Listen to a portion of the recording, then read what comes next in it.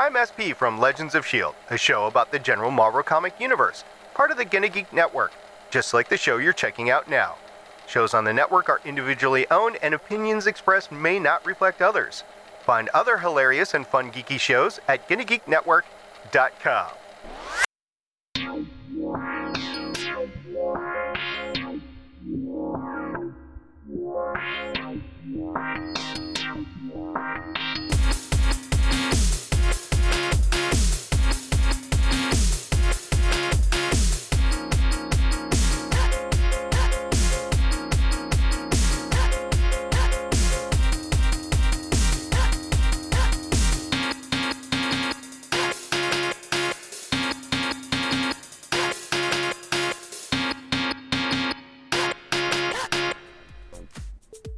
And welcome to Play Comics, where once again, we're just going to forget the whole comics thing and talk to creators about some cool things that they're making. Today, we have Lydia and David Shearer here talking about a game that they have going on Kickstarter, Cat Magic, the game.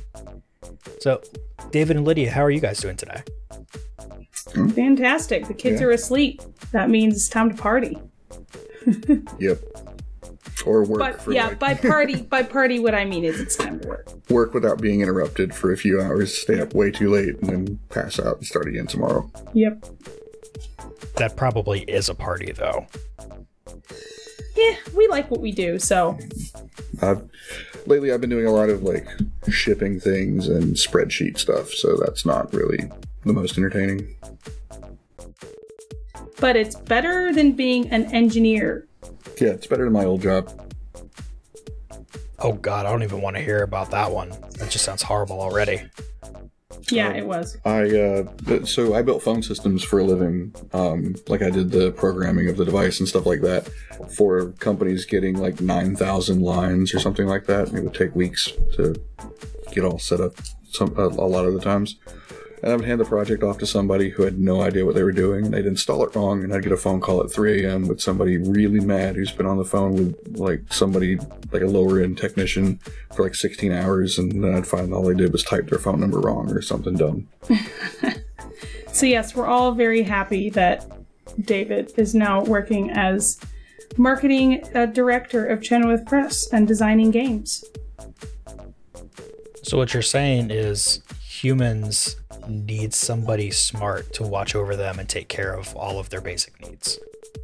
Yes, absolutely. As long as they have whiskers and 4 paws. Well, yeah, that's what I was going for too. Great minds think alike.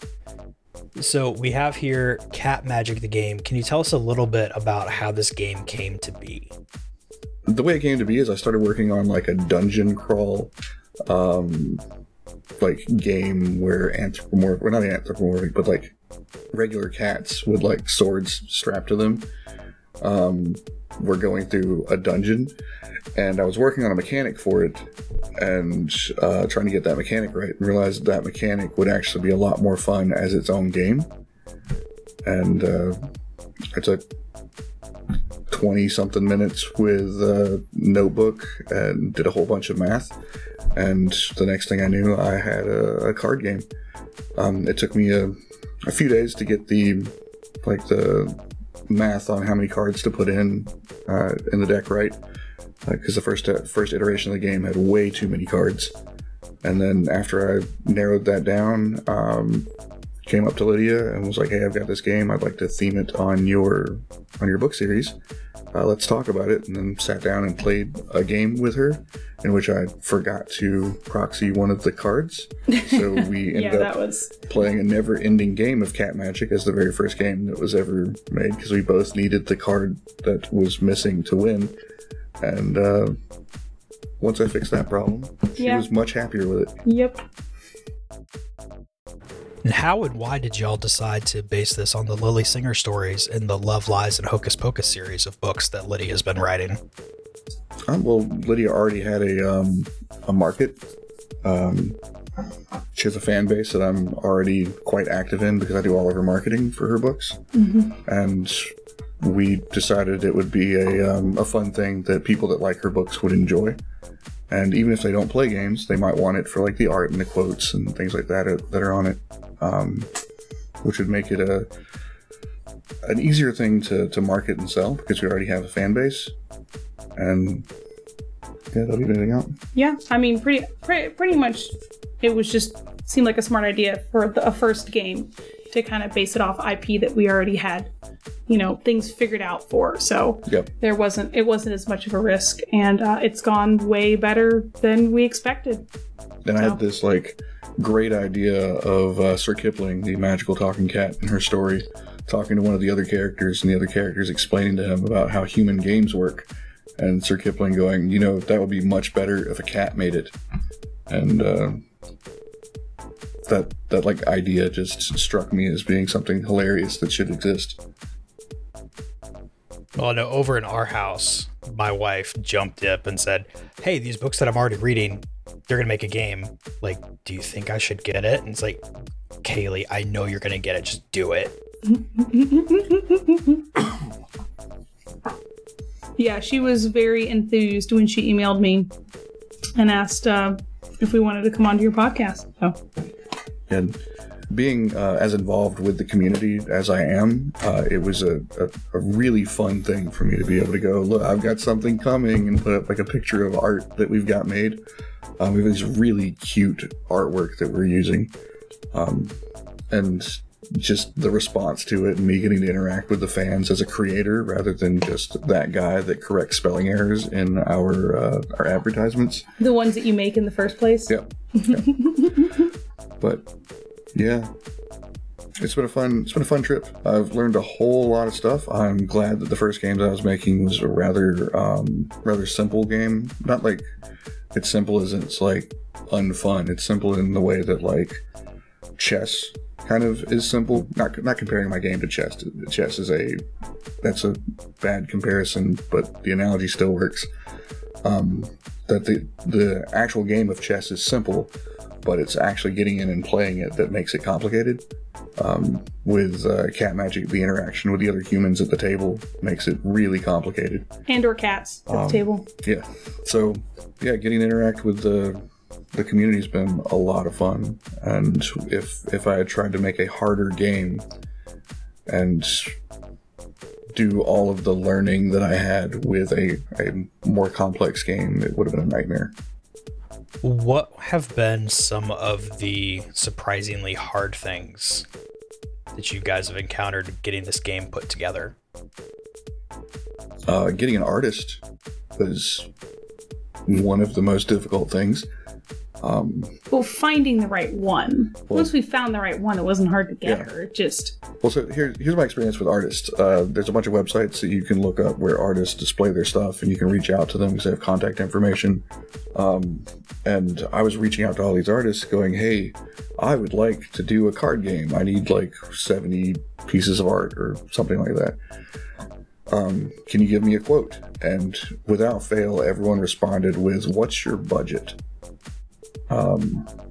And I wanted them to give me a price, not me tell them how much money I was going to give them.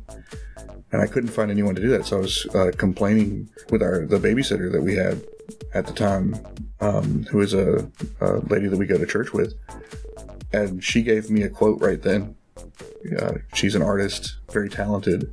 And I was like, draw me some cat pictures and we'll talk. She came back the next day with these really awesome cat pictures, and we hired her pretty much on the spot.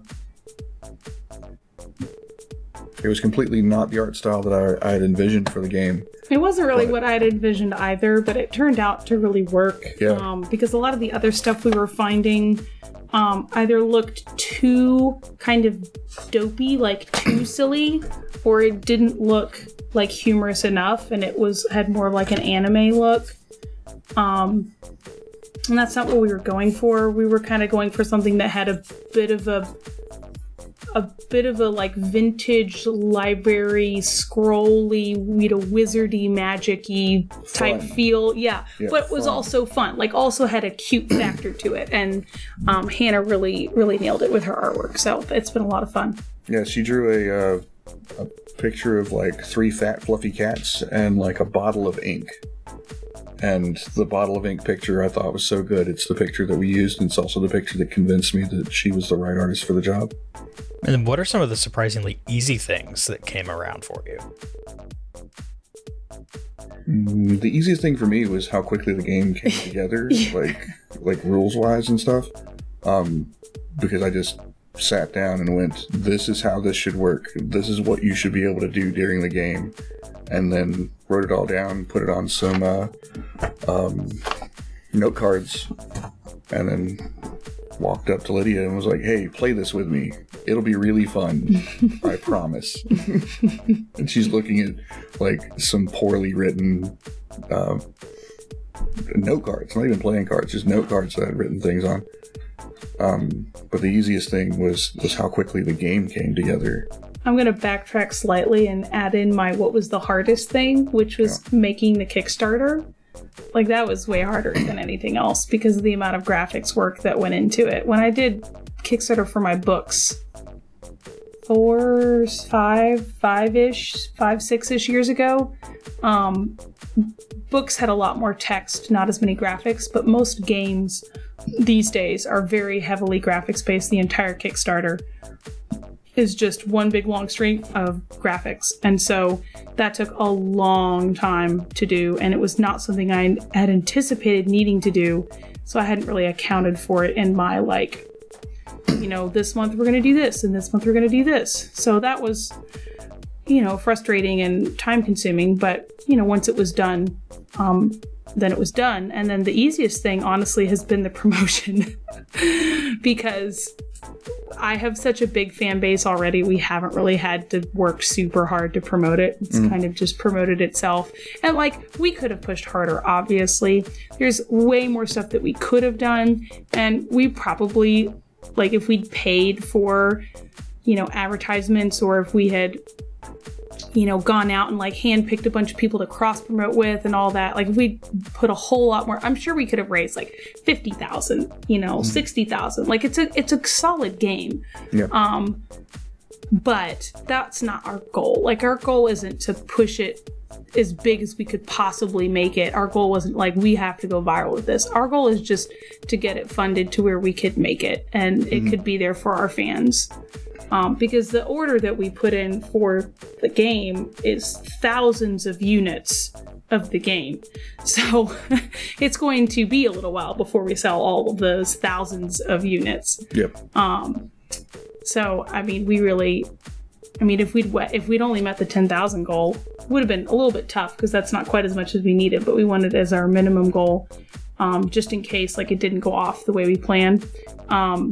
It could have been done. 16,000 was really the most comfortable level. And then anything above that is just, what we need to do, the extra stretch goals that we mentioned. So I think we can make 25,000 by the end without too terribly much trouble. Yeah. We're going to promote it real big at Lexington Comic-Con next weekend. I'm really excited about the next stretch goal. The art book is the thing that I'm the most excited about. Because you don't have to do anything. But I want to see it. I want to have that art book. I want to be able to give it to the fans. Mm-hmm. So one of the most interesting things that I discovered while making this game is how little I know about playing cards and what went into making a card. I had to learn what each card stock was and what how many cards would go on a sheet of paper whenever they're making cards. And there's a lot of weird math that goes into it that affects your price. That was an interesting thing for me to discover. So did you have any other games in mind as you were making this? Because I was sitting here watching some of the playthrough videos and stuff, and this seems like the way I play Magic. It actually feels a lot like the way David plays Magic with me. I don't really say the way I play Magic because I don't really play Magic, but David has cajoled me into playing Magic with him on multiple occasions. And this reminds me of how he plays Magic. So the game's supposed to have less feel bads than Magic, is what I was going for. It's a simple game that you could sit down and everybody's at the same place whenever they start. The playing field's pretty even. Even going first, and a lot of games, going first is the thing that dictates who's going to win. Usually, the first person that plays first has a huge advantage on everybody else. But I tried to design this game so that wasn't the case. and that everybody was on pretty even footage. And the game is definitely designed with a lot of like player verbal interaction in mind, like smack talking people or like stealing things from them, swapping things around. Like that was a big aspect in how I designed it. I wanted it to be something you could be social with. And cats. Yep. How much did the cats help putting this together, and how much do they think they helped? I mean, our cats think that they are the rulers of the universe. So, I mean, the game is honestly beneath their notice, except when they want to bat cards off the table, or when Gadget has to inspect every single card for the photo shoot. Yep. So, other than that, like, it's honestly not, it's beneath their notice. Like, they've got more important things to do. Like, they've got naps to take and, like, sunbeams to bathe in. Like, just a meager game is not really something they worry about much. Now, Gadget did help a lot whenever the game first came in. She was very crucial in making sure that the quality of the game was up to snuff. Yeah, well, up to sniff, Yep. more like. Yeah, she inspected every card, every pack of cards that came out of the box. She had to push it around. It's actually a pretty fun thing to watch. I think we got some pictures of it. And what's been the general fan reaction? All positive. Everybody that I have talked to about it, and everybody that I've just showed it to or played the game with has been very, very positive.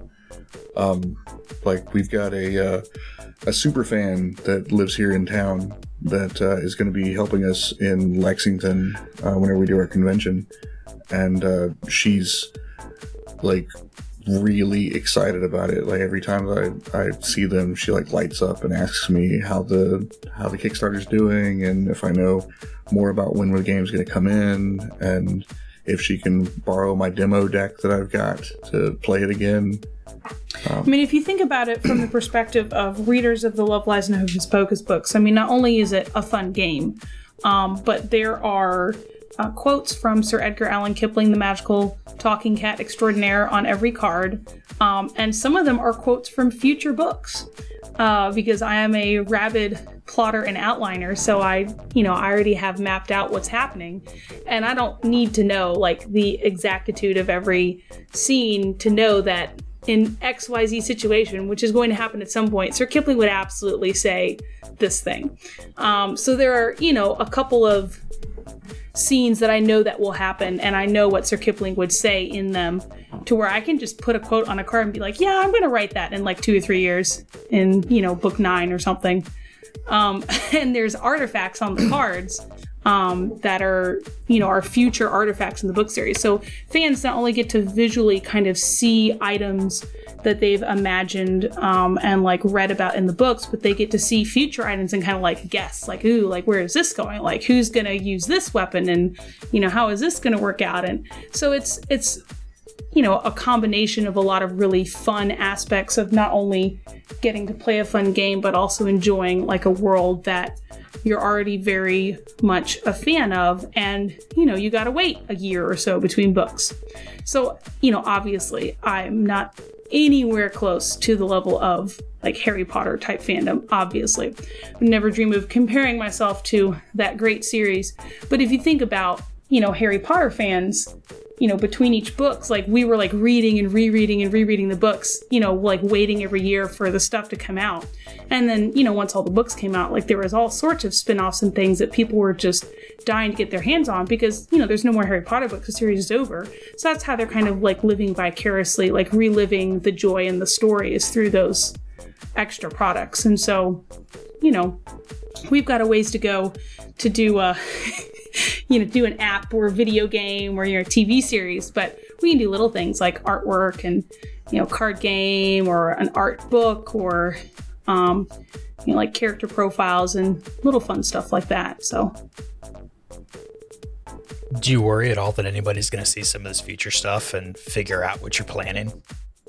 Oh, no, they have no idea. Like, because there's no way to figure it out because it's very complex. hopefully not confusing. Like, obviously you got to read all the books to get it. If you just like randomly skip a book, you're gonna lose the trail of things. But it's the book series is 12 books long. I've written 7, and it spans, I don't know, the actual book series only spans about 2 years.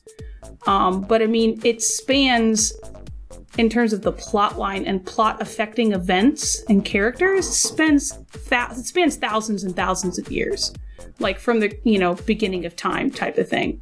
And so it's a pretty grand storyline. I would even call the series epic urban fantasy, and that's a term I've picked up from a couple other indie authors whose works I absolutely love, who've written really long series where the storyline itself is more of like an urban fantasy story, but the series is so long and complex with so many characters and different things like coming into play, that it's more of an epic storyline. And so, as opposed to each book being its own individual self-contained story that has no overarching effect on each other, that would be more of like a serial urban fantasy, whereas my series is more of like an epic urban fantasy where everything's building on each other, and until you get to the final climax. So they're not like Robert Jordan Wheel of Time length, and not that complexity either, but they're more like, they're closer to that. I don't know, I haven't read the whole Jim Butler, the Dresden Files. Jim Butcher, sorry, not Butler.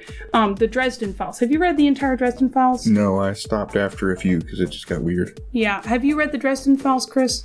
I have not, and I don't know if Kaylee has either. I think it's like, I could just be making a fool of myself here, but I'm pretty sure it's over 10 books long.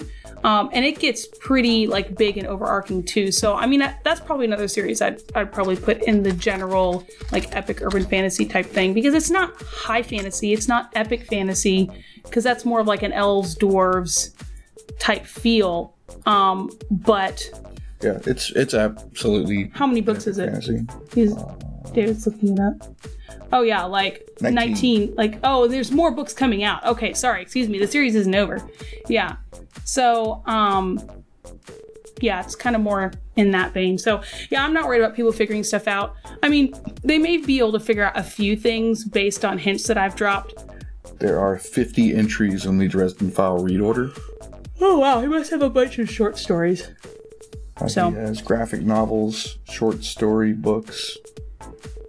I mean, you could make guesses about what would happen, like, at the very end of the series, just based on general knowledge of archetypes and, like, you know the good guy's gonna win in the end. Like, this isn't like grimdark, everybody dies, like George R.R. Martin.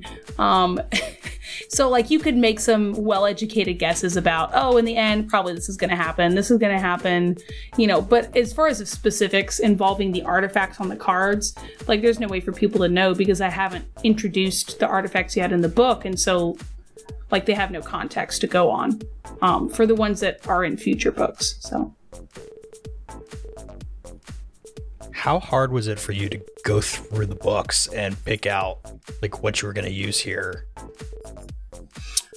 That was pretty, hard, I guess, isn't really the word I'd use. I'd probably say, time consuming and requiring a lot of careful thought, because there was a few things like Judgment, which is a sword that comes into play in book 9, I think, book 9 and on, which I had not nailed down the exact look of or the exact history of it or its exact qualities. Like, I had a vague notion of, the part it would play and what it needed to achieve, but I hadn't, like, written its backstory yet or, decided. And fun fact, this sword is actually going to be a major part of a follow-up series, a sequel series down the road, which I hope to do with a side character in the Lily Singer Adventures being the protagonist of this new series, and they inherit the sword. Excuse me, it's late. I've been taking care of 2 little kids all day. So I had to make sure that everything that I said which I don't really say anything about the sword, but there's a picture of it. Everything the design of the sword and the look was very important because that all tied into its history, when it was made, who it was made by, what its purpose is, what its abilities are, and all of that is extremely important for this series down the road that I'm probably a decade away from writing the series itself because I got to finish the Lily Singer adventures and who knows how many other books in the meantime. And so for that particular card and one or two others, I had to do some very extensive plotting and outlining to make sure that all of my threads were going to meet up in the end, and I wasn't going to end up like writing myself into a corner or just have to say in the end, okay guys, like sorry, the representation on that cat magic card, like that's not canon, you know, that was just one version I came up with in the early days. I'd like to not have to do that. Now who knows, like the story, something I may get to a point and realize that, you know, I'm gonna have to change what I had planned because this is not working in the story. And if that happens, it happens. But I really wanted to create something with the game where what I was showing the fans now was canon, and that I wasn't going to just be down the road like, oh, ignore that game. Like, that was just off the cuff stuff, you know? We also didn't want it to be like some games that are made based on intellectual property, where you could tell when it was made by when the information on it stopped. Because there's a lot of games based on IPs that were halfway done whenever they made the IP, or whenever they made the game, and the story didn't have any more to go. So you're like, oh, this was made between book 3 and 4 because this important character shows up in 5. I had a pretty good idea already of the major artifacts and objects that I could use for the game. But I mean, there's going to be new ones introduced later in the series. So to an extent, like, I mean, people can know, like they'll just look up the game, see when it was made. Yeah. But hopefully people can play this game. Anyone at any point throughout the series can pick up and play this game and enjoy it and be like, you know, oh, like I have this to look forward to. Oh, or like, oh, like that was in this book, you know? Yeah. So it was hard to come up with stuff that was fun and enjoyable and also not spoilery. So that was a little bit hard, but it was a lot of fun. I spent a lot of time designing the artwork.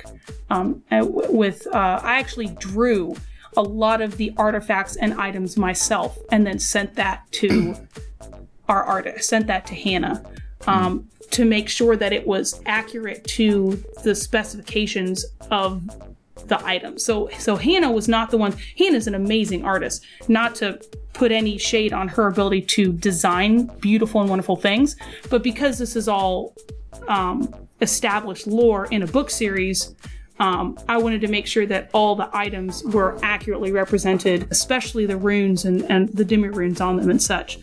And of course, it's not like perfect is not the right word. Like, I gave her some leeway. You know, I said, hey, give me this, you know, a book that has these characteristics, and she designed something like, it's not exactly what I had in my head, but that's cool. Like, you're the artist, you designed something beautiful, like, let's go with that. The aesthetic on all the cards is completely her art style. Like, the way the cats look and the way the items look and things like that, like, they're her creation, but they're based on existing things, like existing properties. Yeah. So, but it was really fascinating. It was a really fun process to do the design work, and I'm sure other people who create card games out of book series have had similar fun experiences. Also slightly nerve-wracking, but it was a lot of fun. But seeing the items that you see in the books come alive on these cards was great. You know, I think one of the best things I saw about the game was just the fact that you guys made it to where every combination can possibly win. Yeah, that was the part of the math I was saying about in the beginning, where I broke out like a piece of paper and just did a whole bunch of math, and then took all that math and put it into a spreadsheet and calculated how many of each card I would need to accomplish that. Because I didn't want somebody to I didn't want there to be 5 objects that you're trying to build and have somebody memorize all the patterns and then go, okay, well, this pattern can't win, so if my opponent has that, I don't need to worry about it. And if they have the right amount of rares and commons, they're always a threat. Yeah, just the fact that everybody can stay involved. You know, you don't get people 3/4 the way through the game and all of a sudden they're just kind of there taking up space. You know, that's really one of the things that I run across a lot from people who are making games and just where things fall apart. So it's nice to have somebody who plans for that, works around it in a way that makes perfect sense.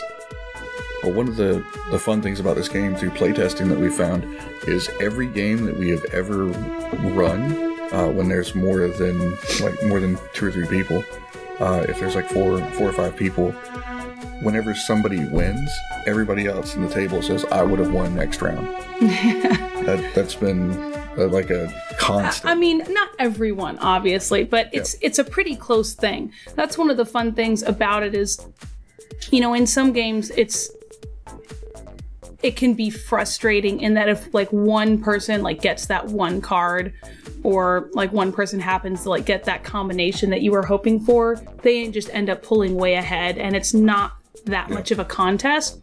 Whereas for this one, obviously you can like draw a crappy hand, obviously, and you can really struggle to find the cards that you need. But as long as there's like a group, like 3, even with people drawing bad hands, because I've drawn bad hands in the majority of the games that I've played, and I've probably played more games than because else. there's so many opportunities to sabotage each other. You've got people who are like jumping ahead at the beginning, and then they get sabotaged, and then other people catch up, and then they get sabotaged, but then the one who got sabotaged earlier is like starting to build back up, and so you end up having like a really fun jockeying for position, like, and by the end it ends up being really close. And honestly, there's a social aspect to the game that is just kind of inherent in that, like the smack talk and like the snarky talk during the game like is important because you can distract other players from what you're doing and like get away with stuff, or you can gang up with like people on other people and convince them to like give that person the dead mouse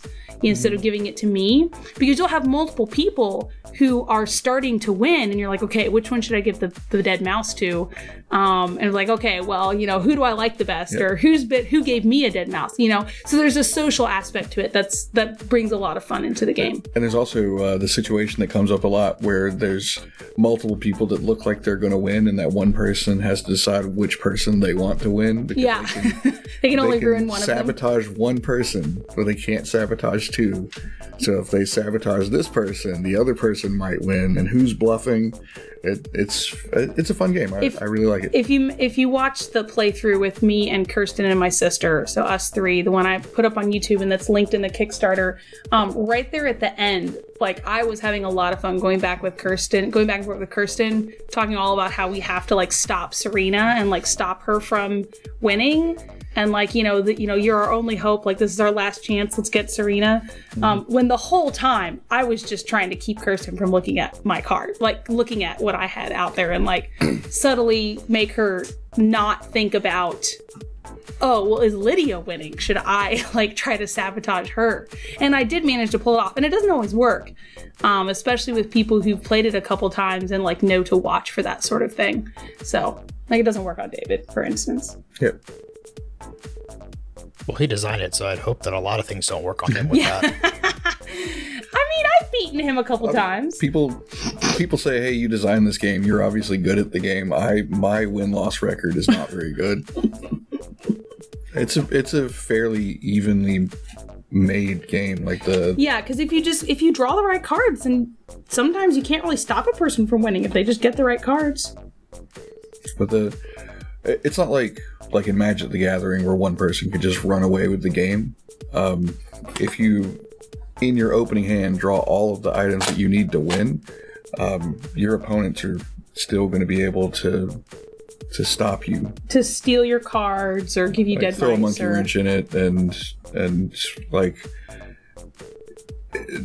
the absolute worst the game can go is everybody playing items for a long time, and then what that leads to is all of the action cards being in the deck. So once everybody's played their items, everybody starts drawing action cards, and then it becomes this like mad dash of like stealing and sabotaging and stuff. So it's I've seen it play out a lot of different ways, and there's this pattern that seems to happen. The jockeying for position, the like getting all of your items out and trying to like strategize as to the best way to play your items to win the game, and if you want to steal items from your opponent, or if you want to wait until they try to sabotage you to steal them back. But if you wait too long, someone might declutter your hand and make you discard your cards. And then whenever the deck reshuffles, because what usually happens is you go through the deck, and at the end of the deck you reshuffle the deck and start over. A lot of the item cards are out of the deck, so now it's just a bunch of action cards that keep getting played over and over again, so it becomes really chaotic until somebody wins. So flipping over to the Kickstarter, how did y'all decide what kind of rewards to have for the different levels on this one? We sat on a couch and had a notepad and a bunch of really bad ideas. No, And we then didn't have really bad ideas. You have the to have best really bad ones. ideas, mix them with the good ideas. That's just how ideas work. No, we honestly just had pretty much good ideas. I can't think of a single bad idea that we discarded. It's because we were throwing out ideas and going, that's terrible. And No, what? Tell me one. I don't remember them. No, we didn't. We really For didn't. $10 million, Because we'll send you one of our cats. No. There were a bunch we didn't use. No. Good grief. You're not much of a cat owner if you not kidding. we would never part with our kitties. Not for anything. Although $10 million would buy a lot of cats. No, we can make $10 million on our own. We don't need somebody to give that to us. So getting back to now that we're stop talking about selling our cats for the highest bidder, and back to the Kickstarter. So Just we for the thought record, things that we Play didn't Comics put does in- not condone selling people's cats. Of course. All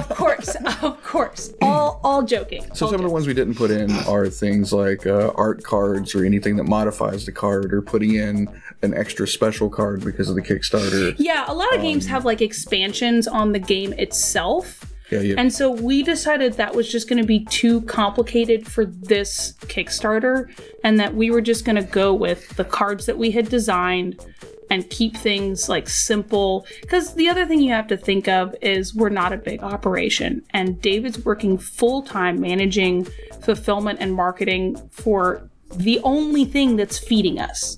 We are 100% self-employed, and if we don't make our own money, then we starve. I mean, hopefully we don't starve because we have friends, but we're 100% self-employed indies. So we have our full-time jobs that are 12 hours a day, 14 hours a day. We're working all the time. Yeah, my And friends then have wondered where I've gone. Yeah, and then we're also making this Kickstarter and trying to design this game. So it's we had to make sure we had rewards that were not too complicated to fulfill, because we don't have a team of a bunch of people that we're paying to do all this. We're just doing it ourselves on the side. Yeah. So the one thing that we talked about was putting additional cards in. And the game is designed to be a closed ecosystem. It's not designed to have have any expansions on it, and that's a no-no for card game makers today. You have to be able to make a game that you can have 100 expansions on. But that's because they're making their money from the game. We're making our money from books. The game is the add-on to the books. I didn't want you to have the completionists out there to buy the box and then go, but I have to buy the Sir Kipling's Magical Friends expansion. And, I mean, I don't know. That sounds like fun. I didn't want people to have to do that, because there's so many games out there where you're well, I bought the base game, but the game's not fun unless you buy this expansion. Which there's several games out there now where the main game is just an advertisement for the expansion, or they split the game up into two. Honestly, this game is just an advertisement for my books. I'll just put it out there. I won't lie. This is just an advertisement for my books. That's not how I feel about it. Yeah, you're right. So- It's a great game. But also, on the back of the player reference cards are pictures of my books. Yeah, I mean that's So- because it's based on the IP. Yeah, This- but the this card game- said, "Go buy my books." This game for me is a lifelong dream and jumping off into the world of game design. It for me was a thing I used to learn the world of game design, which is really weird and complicated. Because after making the games is only the first part, and then you have to figure out how you're going to get it printed, what type of cardstock you want to use, what's the difference between blue core and black core and white core. How many organs you have to sell to mail things internationally? Logistics of getting a box made, like a box. Every game has one, so it's got to be a simple process, right? Nope, not at all. What type of files to send to printers? I mean, finding a printer in the States that we could afford. No printer that I found uses the same intake process for files, or even uses the same file type. I had people ask me to send files in InDesign, in Photoshop, just tons of things. And we found ones that were like, you uploaded the files that you've got to their own program that they have built that's web-based, and then it distorts everything. You have to go into their proprietary software and redesign your cards so that everything works. Like the process was eye-opening and expensive. Thus the Kickstarter. Yep. And I didn't want to have a game that that I put a great deal of time into designing. I didn't want like my magnum opus of a game to be the first game that I produced, because I knew I would mess up on something. I kind of messed it up with publishing books. Like, we originally published Love, Lies, and Hocus Pocus Beginnings, the first book of this series, as like not as a throwaway, like not at all, but as like a cute, fun serial thing that I didn't really know where it was gonna go, but it was what I had at the time, and it was in a popular genre. It was right after, not right after, but it was after like the Harry Potter, books had all come out, and so they were all still really popular, and it's very popular with Harry Potter fans. So we published that, not realizing, and I had a whole bunch of other plans for a whole bunch of other books. I had like an entire series that I was working on where Lily Singer was just supposed to be like the fun break from that, and I was supposed to get back to that main series, and we ended up, like, Lily Singer did really well, and it is now like 120% our bread and butter, and it's what everybody wants, and I can't do anything else. Yeah. I mean, I am. I have a book, a co-written science fiction book with John Ringo coming out April 5th called Into the Real, published by Baen Books, that I had a lot of fun doing, and it was a nice break. And it was a great way to kind of expand with another publisher and reach a new audience. So that's been a lot of fun. But all of my fans are like, when's the next Lily Singer book coming out? So they're all moaning and rolling around and half dead, waiting. So. Yep. I have never seen that reaction at all, ever. Oh, in your own wife? Yeah. Has she ever been like fainting on the couch, like she just finished book 7 and she's like, oh. No, usually she ends up finishing them at like 2 or 3 in the morning, so I'm asleep, and then I hear about it. Yep. Well, here, I'll have to ask you about it after the podcast. You can give me all the deets. I'll tell you right now. We go in there and it's like, hey, do you need me to get you anything? I ran out of book. So if you want a fun fact to tell your wife about how the books were created, Love, Lies, and Hocus Pocus, as she stated, started out as a serial that we were doing, was on Patreon, where you're going to release. Yeah, I mean, the goal wasn't to always do it all the way on Patreon. Yeah. Patreon was just a vehicle I was going to use to help fund it while I was writing it. She was writing a different story, and it was really depressing. Like, it was a darker story. It was angsty teenage vampires. And so I'd come home and she'd like be upset about something, and I'd talk to her about it, and I'd find out that it was because she was writing some really sad stuff in her book. And I'm like, why don't you write something happy? Let's sit on the couch, let's brainstorm, let's talk about something happy and get a good, happy, like... December 2014. Really, yeah. It was something like December, like, I don't know, in the teens, or like December 20th or something. We sat on the couch, we talked about names and characters and things like that, and then she... wrote a short story and then wrote another one. I was writing the episodic stories. Like, so the Lily Singer Adventures were never a collection of short stories, because some people say they are. Some people say they're a collection of short. They are not a collection of short stories. They are written to be Sorry. originally they were written to be enjoyed like a TV series in episodes that is one story, but it's broken up into bite-sized pieces. I misspoke, not short story, episode. Episodes. It has grown far beyond that because the story refuses to be contained. But originally it was meant to be like shorter episodes. I mean, I'm a writer, like I can't really help it. Yep. So that's what I do. Yeah. And what's been your biggest happy surprise getting this Kickstarter going? Besides just getting funded, because that's a cheater answer. Oh, well, I was going to say, like, the first day getting 150% funded was pretty exciting. Yeah. Well, no, it was 125% funded the first day. The thing for me is the fan reaction. Like, I didn't realize that people even knew who I was.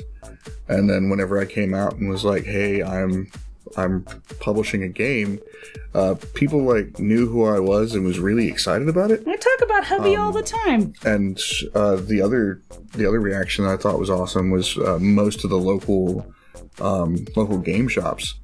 They were all about it. There's a game shop in town called Cardinal, and they, like, the Mason, one of the owners there, has been like one of the most supportive, like, super fans of this game already. I gave him a copy of it to demo, and he made a YouTube video for it and everything. Was super excited. And then there's a Louisville Game Shop. There's another small game shop around here that specializes in board games.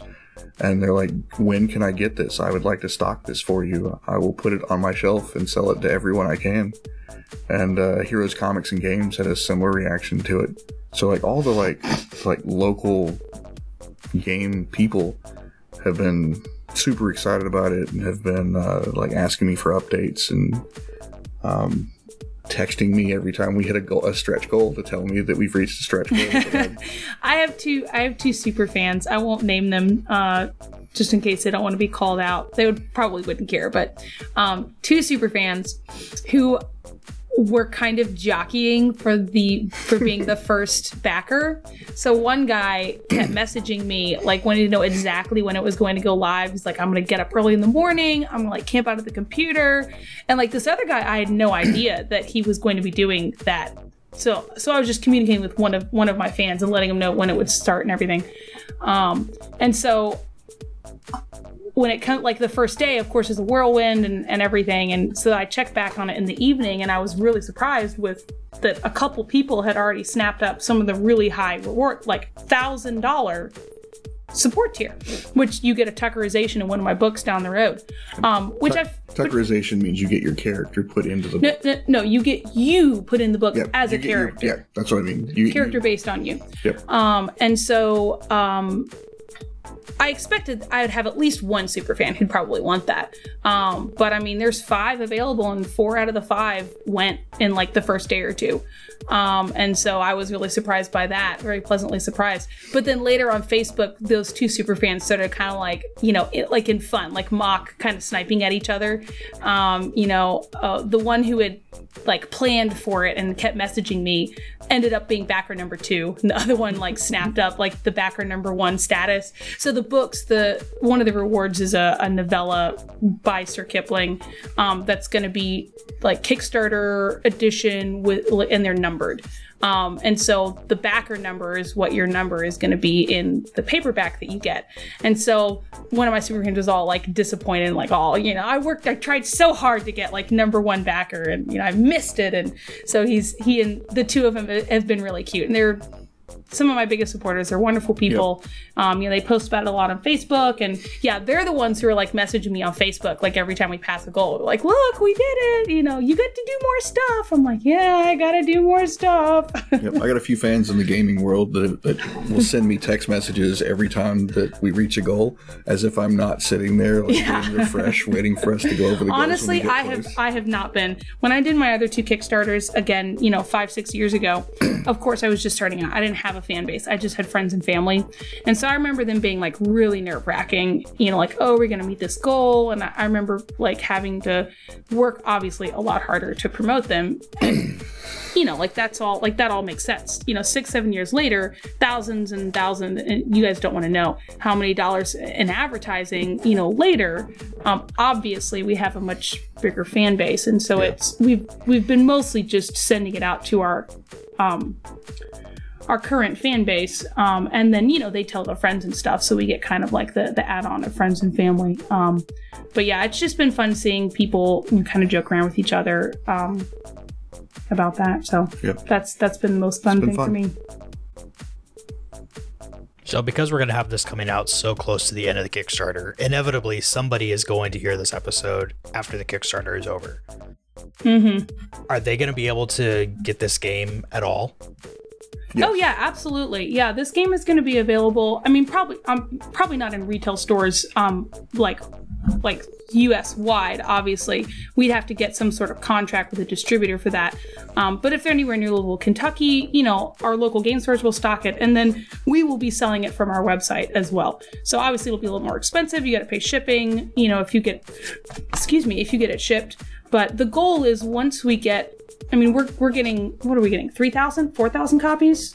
Units? Minimum is 3,000. Yeah. So depending on the Kickstarter, we may end up getting 4,000 if the Kickstarter meets 25,000. But we're going to be getting between 3,000 and 4,000 units, and it will take us a couple years to sell all those. Yep. So we're going to have them stocked on our site.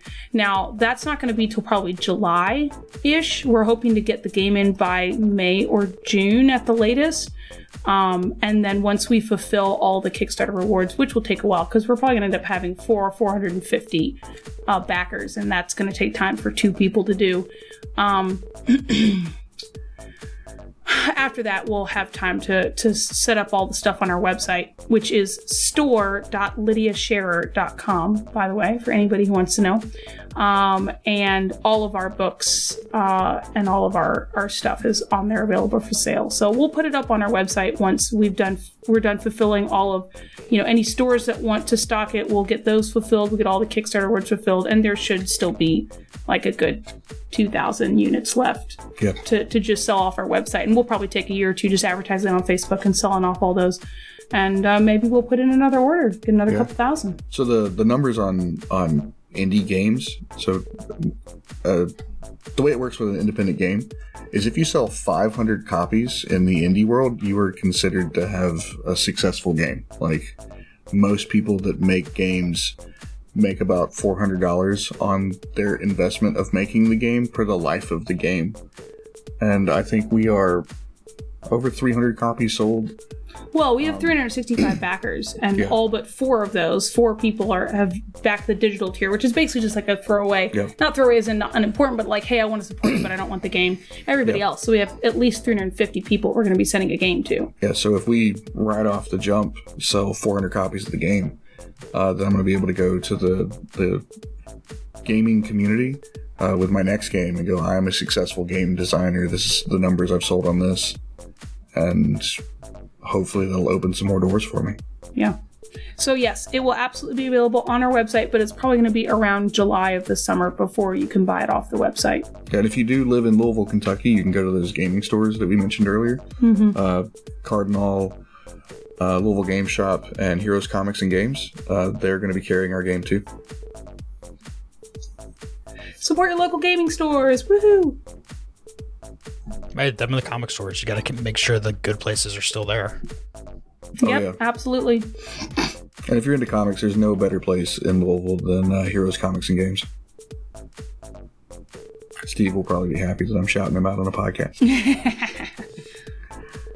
Steve is an awesome guy, but I've never seen him get excited about anything. He's a very even-keeled person. He's very... Yep. He's just very even-keeled about everything. So his version of excitement will probably just be a head nod. Yep.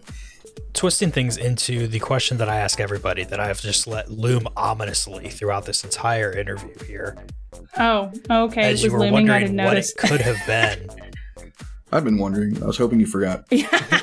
Oh, I will never forget because the fans make sure I never forget. Who's your favorite Muppet? Oh, man. Favorite Muppet. Okay, so there was a Muppet, a Jim Henson thing called Dog City. And Dog City was like dogs, and it was a noir thing. The lead character of that, which I would know any other day, is probably my favorite Muppet. But if you're going with like the Muppets Muppet, it is probably Fozzie. I'm gonna be super, super boring and say Kermit the Frog.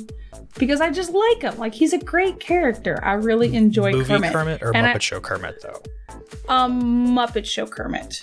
Absolutely Muppet Show Kermit.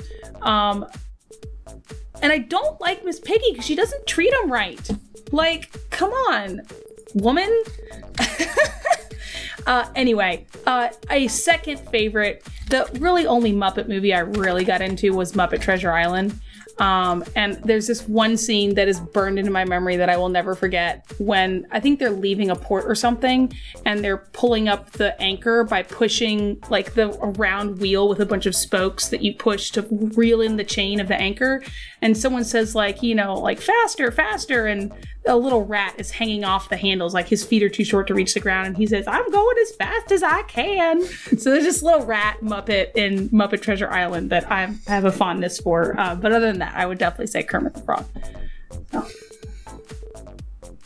And the dog Muppet is named Ace. I had to look that up because it was going to bug me for the rest of my life if I didn't. I mean, you can always remember things until you need to remember it, right?